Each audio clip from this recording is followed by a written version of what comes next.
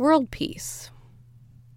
It's something that we all strive for, and yet, is it elusive? Is it impossible?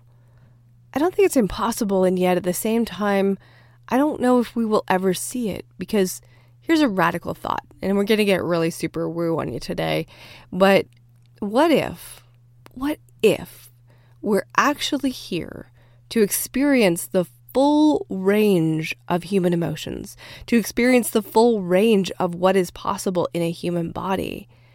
And so what if there's nothing wrong with any of the things that are going on in the world? I mean, any of them. And wouldn't that actually bring about world peace if we became peaceful inside of ourselves with everything that's going on in the world? Food for thought. I'm Dana Ferrant, and this is your Badass Business Mindset.